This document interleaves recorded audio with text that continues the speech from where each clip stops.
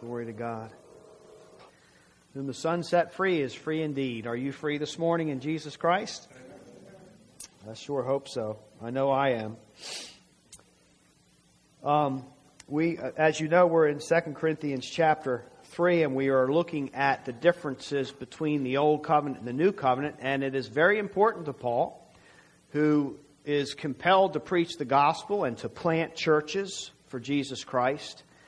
It's very important for him to offer this teaching to the church of Corinth so that they have a proper understanding of the two covenants and how they fit together.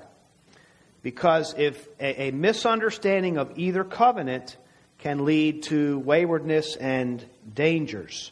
So in the first sermon, I offered an overview of the covenants, kind of a drone picture, if you will, overhead picture so that we could get an idea of what they were all about. And then we looked at this scripture last time and found that Paul calls the Old Covenant a covenant of death, a ministry of death and condemnation.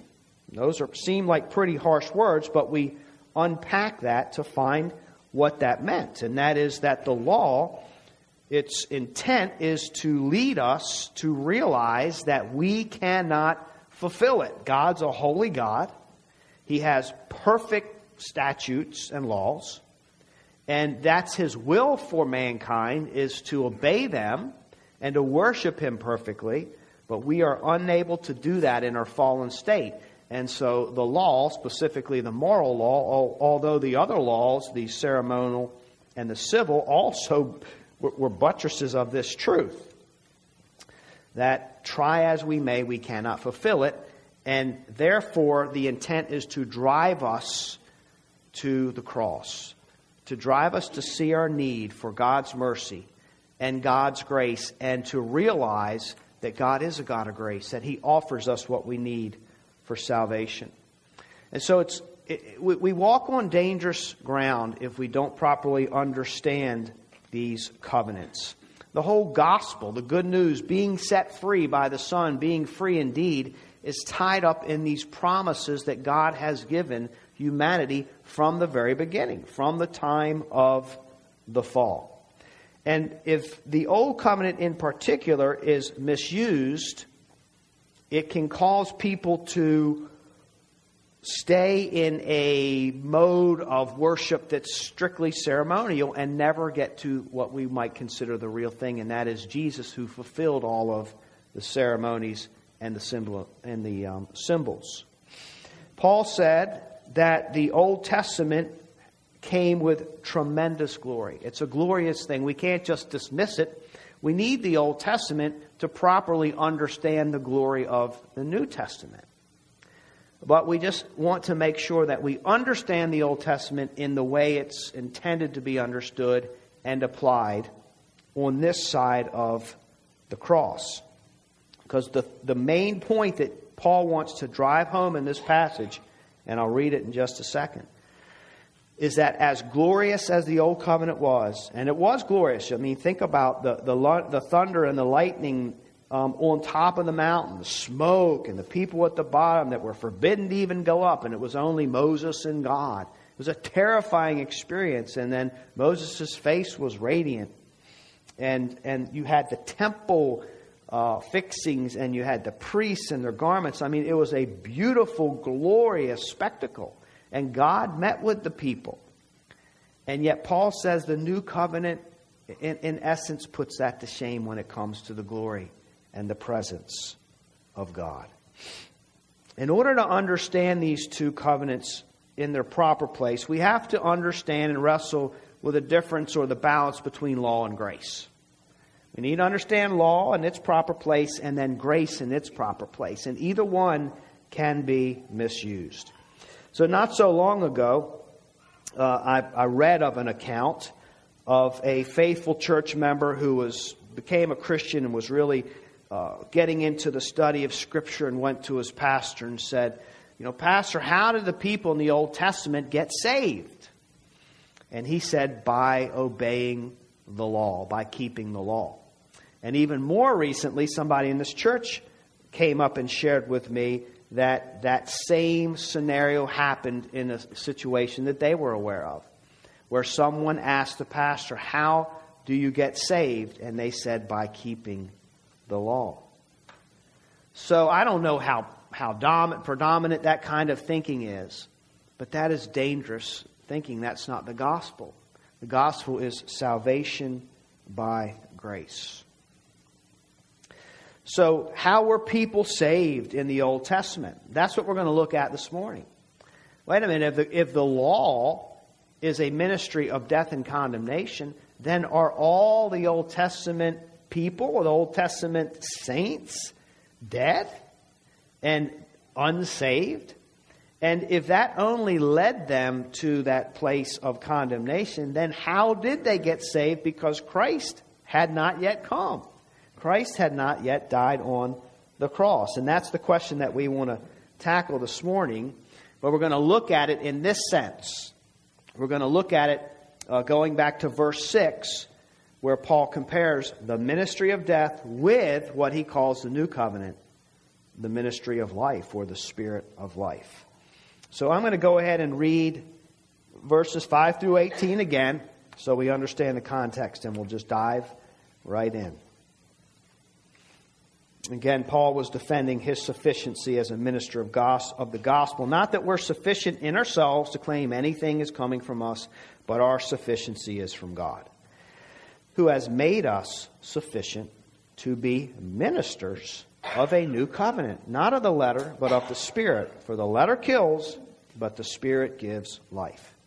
Now, if the ministry of death, carved in letters on stone, came with such glory that the Israelites could not gaze at Moses' face because of its glory, which was being brought to an end, will not the ministry of the Spirit have even more glory? For if there was glory in the ministry of condemnation, the ministry of righteousness must far exceed it in glory. Indeed, in this case, what once had glory has come to have no glory at all, because of the glory that surpasses it. For if what was being brought to an end came with glory, much more will what is permanent have glory. Now, since we have such a hope, we're very bold, not like Moses, who would put a veil over his face so that the Israelites might not gaze at the outcome of what was being brought to an end. But their minds were hardened, for to this day when they read the Old Covenant, that same veil remains unlifted, because only through Christ is it taken away. Yes, to this day, whenever Moses is read, a veil lies over their hearts. But when one turns to the Lord, the veil is removed. Now the Lord is the Spirit, and where the Spirit of the Lord is, there is freedom. And we all, with unveiled face, beholding the glory of the Lord, are being transformed into the same image, from one degree of glory to another. For this comes from the Lord, who is the Spirit. Amen. God's holy word. And even that verse is packed with such hope, because I'm just realizing as I read that sitting in the presence of God, worshiping Him today as the saints of God, He is transforming us yet another degree of glory, conforming us to the image of Christ. So we looked at an overview, and I want to look at verse 6, return to this, because he talked about the letter kills, but the Spirit gives life. And that's the comparison that Paul takes in looking at these covenants. One is a ministry of death, and one is a ministry of life. By the way, the word ministry there is the Greek word diakonos, where we get our word for deacon. And it basically is a servant. It's a specific way to serve the Lord. Deacons serve the Lord. And so the Old Covenant had a service to humanity, a specific service to or ministry to humanity. It served them in that way. And the Old Covenant gave us the law. In particularly, we're focusing on the moral law. It gave us the Ten Commandments. And that was part of its ministry, part of its place in God's redemption, the law. And by giving us the law, it reveals God's holy, perfect character. That's why this law is eternal, because God is eternal, and it's just a reflection of how perfect He is. And so the Old Covenant gave us the law, a perfect law from a perfect God, and it's His will, of course, that His creatures keep this law, because that's how peace and love and harmony are kept in the world. But when you take God's perfect law and you compare it to humanity and how we live, how we look at each other, the choices we make, you quickly see that we fall way short of God's holy standard. And so the law does a great job at exposing our hearts.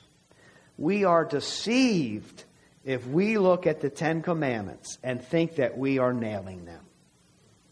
I spoke to somebody, it's probably been over 20 years ago now, talking to him about salvation, and I said, well, how do you get the assurance of salvation? He says, I just try to keep the Ten Commandments.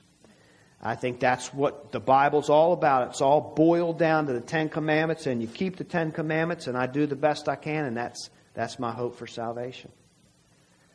I don't understand how people can seriously gaze at the Ten Commandments and think about all the application and think that we have actually kept them to God's standard. Having no other gods, I mean, we're created to glorify God with our whole being. Who does that every day? Who applies their minds and their hearts, their energy, their action, and ascribes the glory and the worship to God that He deserves? That's His standard, and yet who can keep that? Other than, of course, Jesus Christ.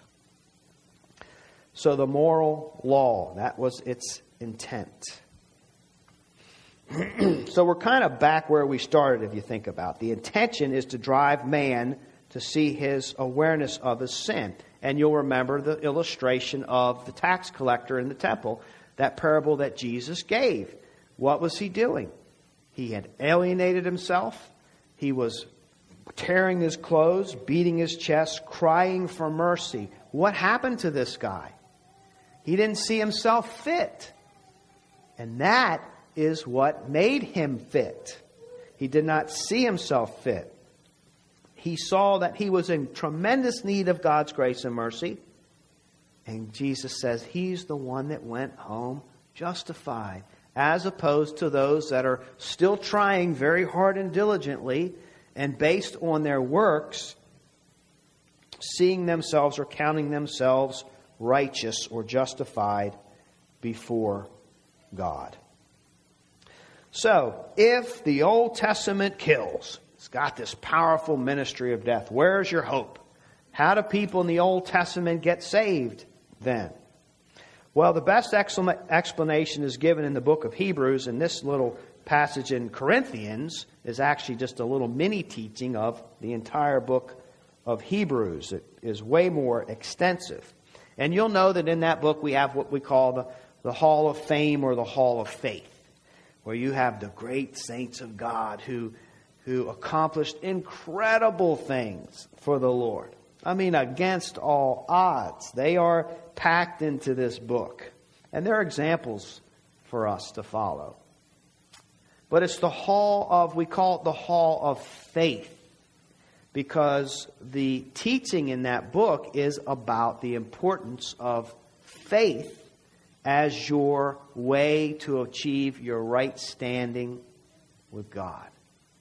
Faith in the proper source. Faith in the proper object. So, Paul, or the author of Hebrews, many think it's Paul, pays tribute to these individuals for what? Not in the way they kept the law, but in the way they kept the faith. That's the whole point. Look at that incredible faith that they had, and look how far they could go with it. So it's not a tribute to law keeping, it's a tribute to faith keeping. And their faith in God enabled them to do profound things, trusting in Him and His purposes. No matter what life threw at them, no matter what circumstances that they came across, they prevailed here. And so it's, of course, added in here for us to understand theologically how salvation works, but also to inspire us that these people really lived and they really did these things. And Paul, or the author of Hebrews, is saying they did them because they believed God. They believed what God said. And so that's an example of how far individuals can go with the Spirit of God and faith of God. So in chapter 12 in Hebrews, the very first verse, he says, "Therefore, since we're surrounded by so great a cloud of witnesses, let us also lay aside every weight and sin which clings so closely, and let us run with endurance the race that is set before them." So don't just spectate, participate. So they are a great cloud of witnesses. Well, witnesses of what? What are they giving testimony to? Well, it's the validity of faith. This is what faith in God does. These are the benefits of faith, the blessings of living a life of faith. So it's all about the importance of faith. And then in chapter 11, verse 2, it says, "For by it the people of old received their commendation." That's the New American Standard. Or, "For by it," my version says, "For by it the men of old gained approval." So how did you gain approval or commendation from God in the Old Covenant? It was by faith.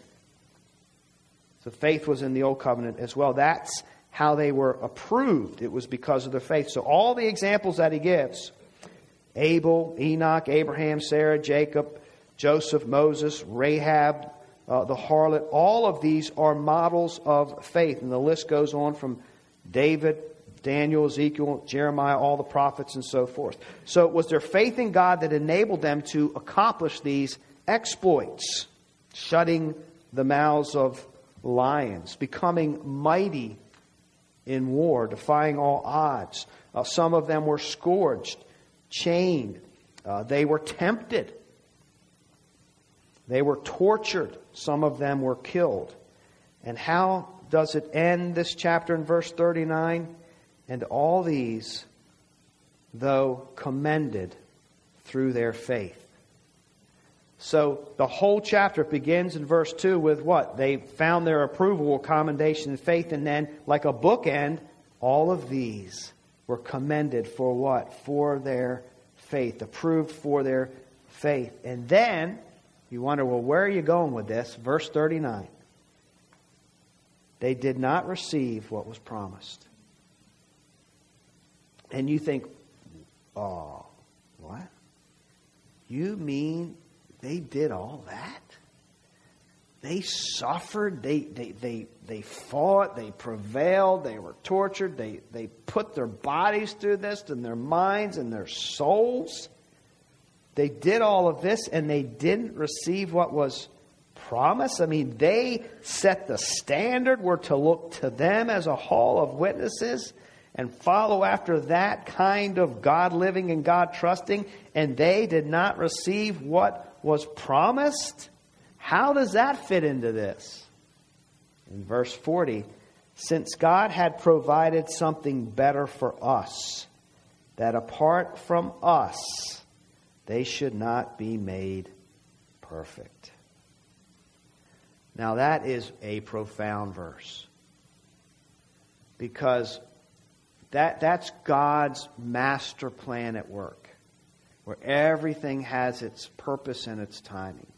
So what he is saying here is, apart from us, in a sense, in other words, part of their salvation and believing experience was not fulfilled, because it's God's plan that that part be fulfilled with those that will believe in him on this side of the cross. So there's a sense in which the saints of old, who were commended by God for their faith, they got this far, And some of the promises were fulfilled, but not the promise. They got this far and were stopped because they couldn't go over the finish line, so to speak, apart from us. Apart from those that would come, they should not be made perfect yet. So they weren't allowed to cross the finish line, if you will, until by God's plan of redemption, we all do it together. So why bring this up? Because those in the Old Testament, as much as they accomplished, it still was God's plan that it was not enough. There was another promise to come. That included us. So it couldn't be finalized. They took it as far as they could. So what couldn't be finalized? What is it that was missing? What is it that we're going to do together as opposed to apart? Because they had saving faith. They believed in God and they were commended for their faith.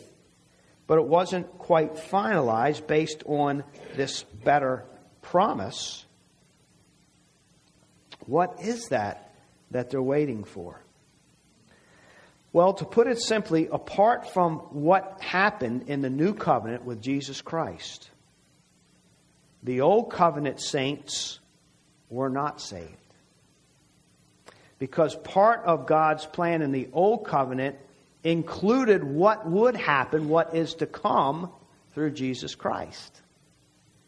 So what was accomplished in the old covenant, they took it as far as God allowed, and the rest would be accomplished in the new covenant.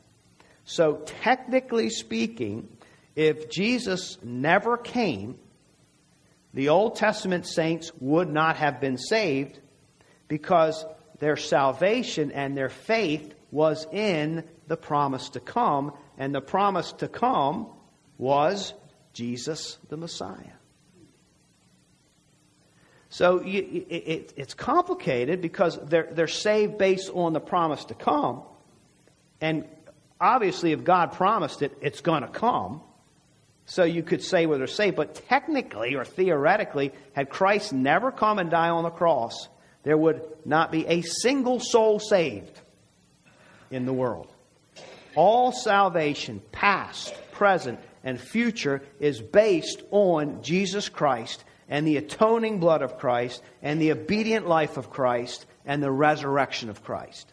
And so all of that faith in the Old Testament was thrust towards what God would do in the future. Now I'm not going to do it, but you could go back to Genesis and the promise about bruising heel and crushing heads. It's something that God's going to do. And when He does, then there's a finality to it.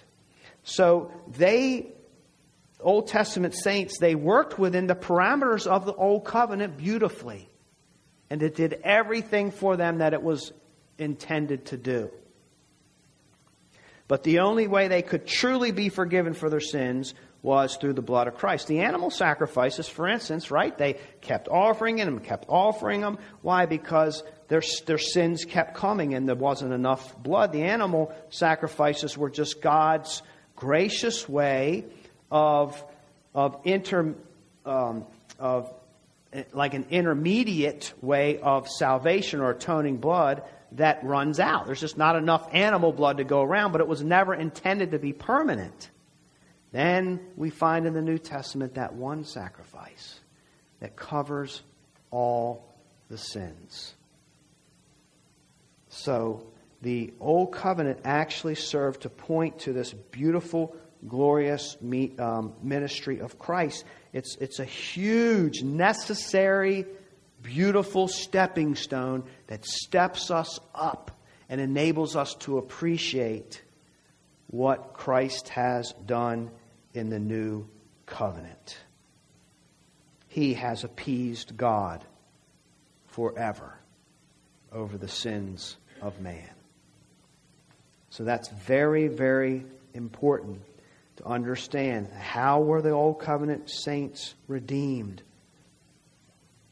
Technically through the blood of Christ.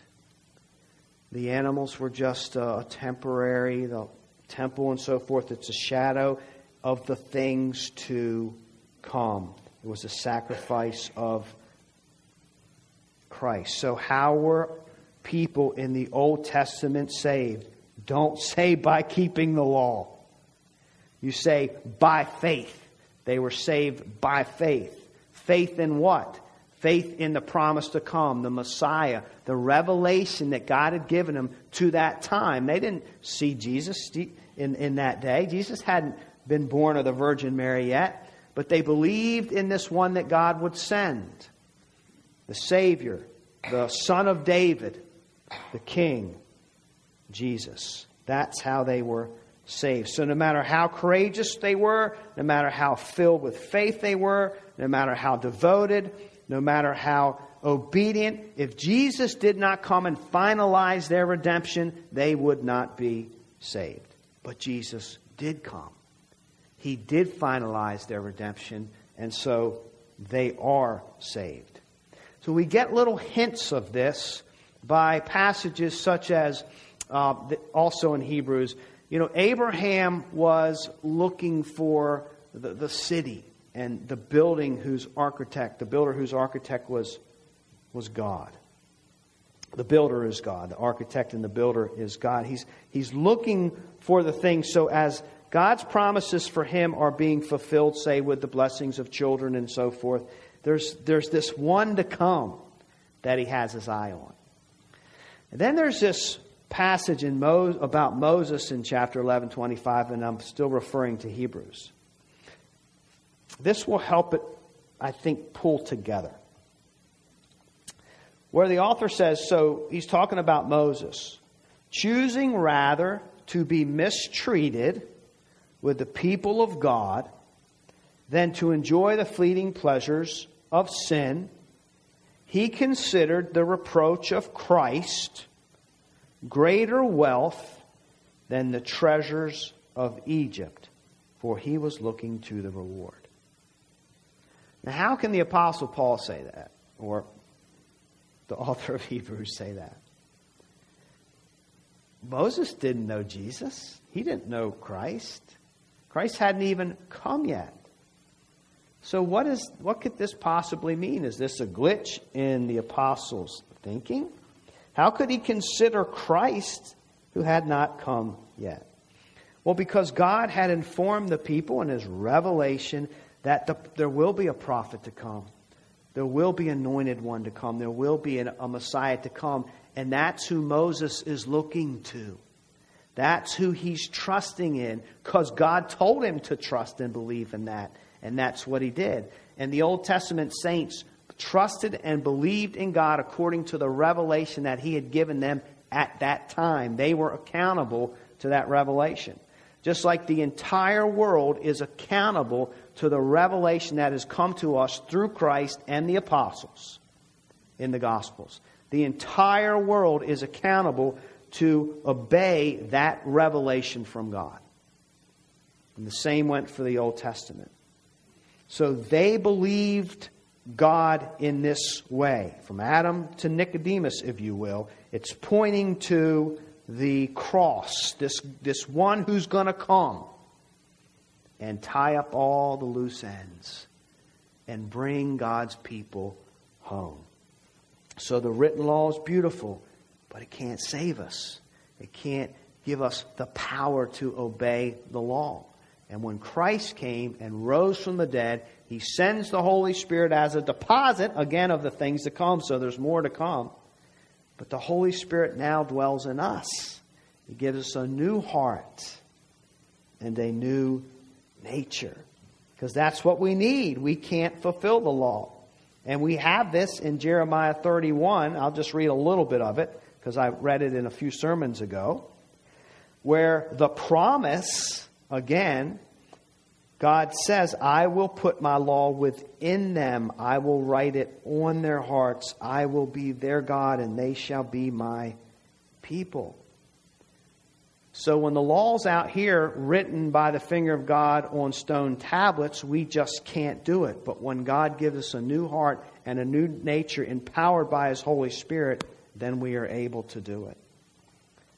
So we're saved by faith, and the New Testament says, we are being saved. So we're saved and we're being sanctified. So we're going to heaven for sure if you believe in Christ, and yet God, one degree of glory after another, is conforming us to the image of Christ. So we should be, and I hope you are, I know I am, and I got a long way to go, but I am way more holy today than I was the day I got saved. I hope that you can say that as well. So God does for man what man cannot do for himself, as man seeks his forgiveness and his saving power. For there was glory in the ministry of condemnation. Now I'm back in 2 Corinthians verse 9. The ministry of righteousness must far exceed it in glory. And it does. That's why we glory only in the cross. Bottom line. We know that much. We glory only in the cross. It's all about the cross. It's been described as the linchpin of all of history when Christ came and fulfilled his ministry. This is real stuff. This really happened. What we read about in the Old Testament really happened. What we read about in the Gospels really happened. These are truths that we know. As a matter of fact, this need for redemption and the reality of the existence of a holy God is so real and present in our world that Paul tells us in Romans, we have to push it away. We have to suppress it. We have to stuff it because we're surrounded by it. And we're accountable to it. And he says there's enough there for even pagans to understand they are accountable to the one and only true God. But what do? We push it away. That's how real it is. If it wasn't real, if it wasn't pressing in on us and our minds, it wasn't heavy on our hearts, we wouldn't have to keep pushing it away and suppressing it. But that's what Paul says humanity does. That's how real he is. We have to pretend that he is not there. So he is God. He's a fierce God. And he's a holy God. And he says, sin does not go unpunished because I'm a holy God. But he puts his wrath and the punishment for all of the sin and the defilement of humanity on one being, and that is his Son, the God-man, Jesus Christ. He is punished, he is executed for our sin. But he's a righteous man. And in exchange for our sin, he gives us the gift of his perfect righteousness. So we have the age of salvation that we live in. This great news of what Jesus Christ has done for humanity. Now we hear this popular title today, Jesus is calling. Jesus is calling. Jesus is calling. The Holy Spirit does go out into the world and convict hearts and souls. That's how we came to Christ. Everyone in here, one way or another, heard the gospel and we bowed the knee to it. We said, yes, that's real and true. I need to be forgiven. I was created to live for and worship Christ. And I'm reminded of the very, very familiar verse that we'll close with in Revelation 3:20, just to give you an idea of the kind of God we're talking about. Here I am, I stand at the door and knock. If anyone hears my voice, I will come in and eat or sup with him, fellowship with him, and he with me. This holy, fierce, powerful God has a heart to fellowship with his creatures. Made it possible through the ministry, the new covenant ministry of Jesus Christ, and describes him as one who knocks on the door of our hearts, if you will, so that we can commune together.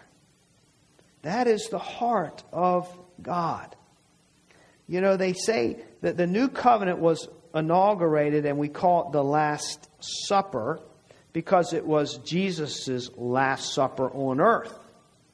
But Jesus' Last Supper, as he gave his body and as he gave his blood, really is our first supper.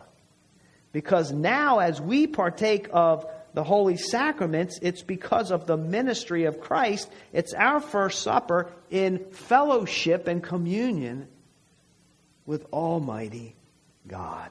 So we can sit in the presence of and enjoy sweet fellowship on friendly terms because of the glory of the new covenant. We all need Christ. We all need to turn to Christ. And once we've turned to Christ, if you haven't turned to Christ yet, I encourage you, turn to Christ. Give your life, give your heart to Christ. He sets you free from the bondage that you have placed yourself in. And if we have already done that, we need to continue on a daily basis. Give ourselves more to Christ. We only stand to benefit from this. And even though we're saved, we still resist, do we not? We still resist.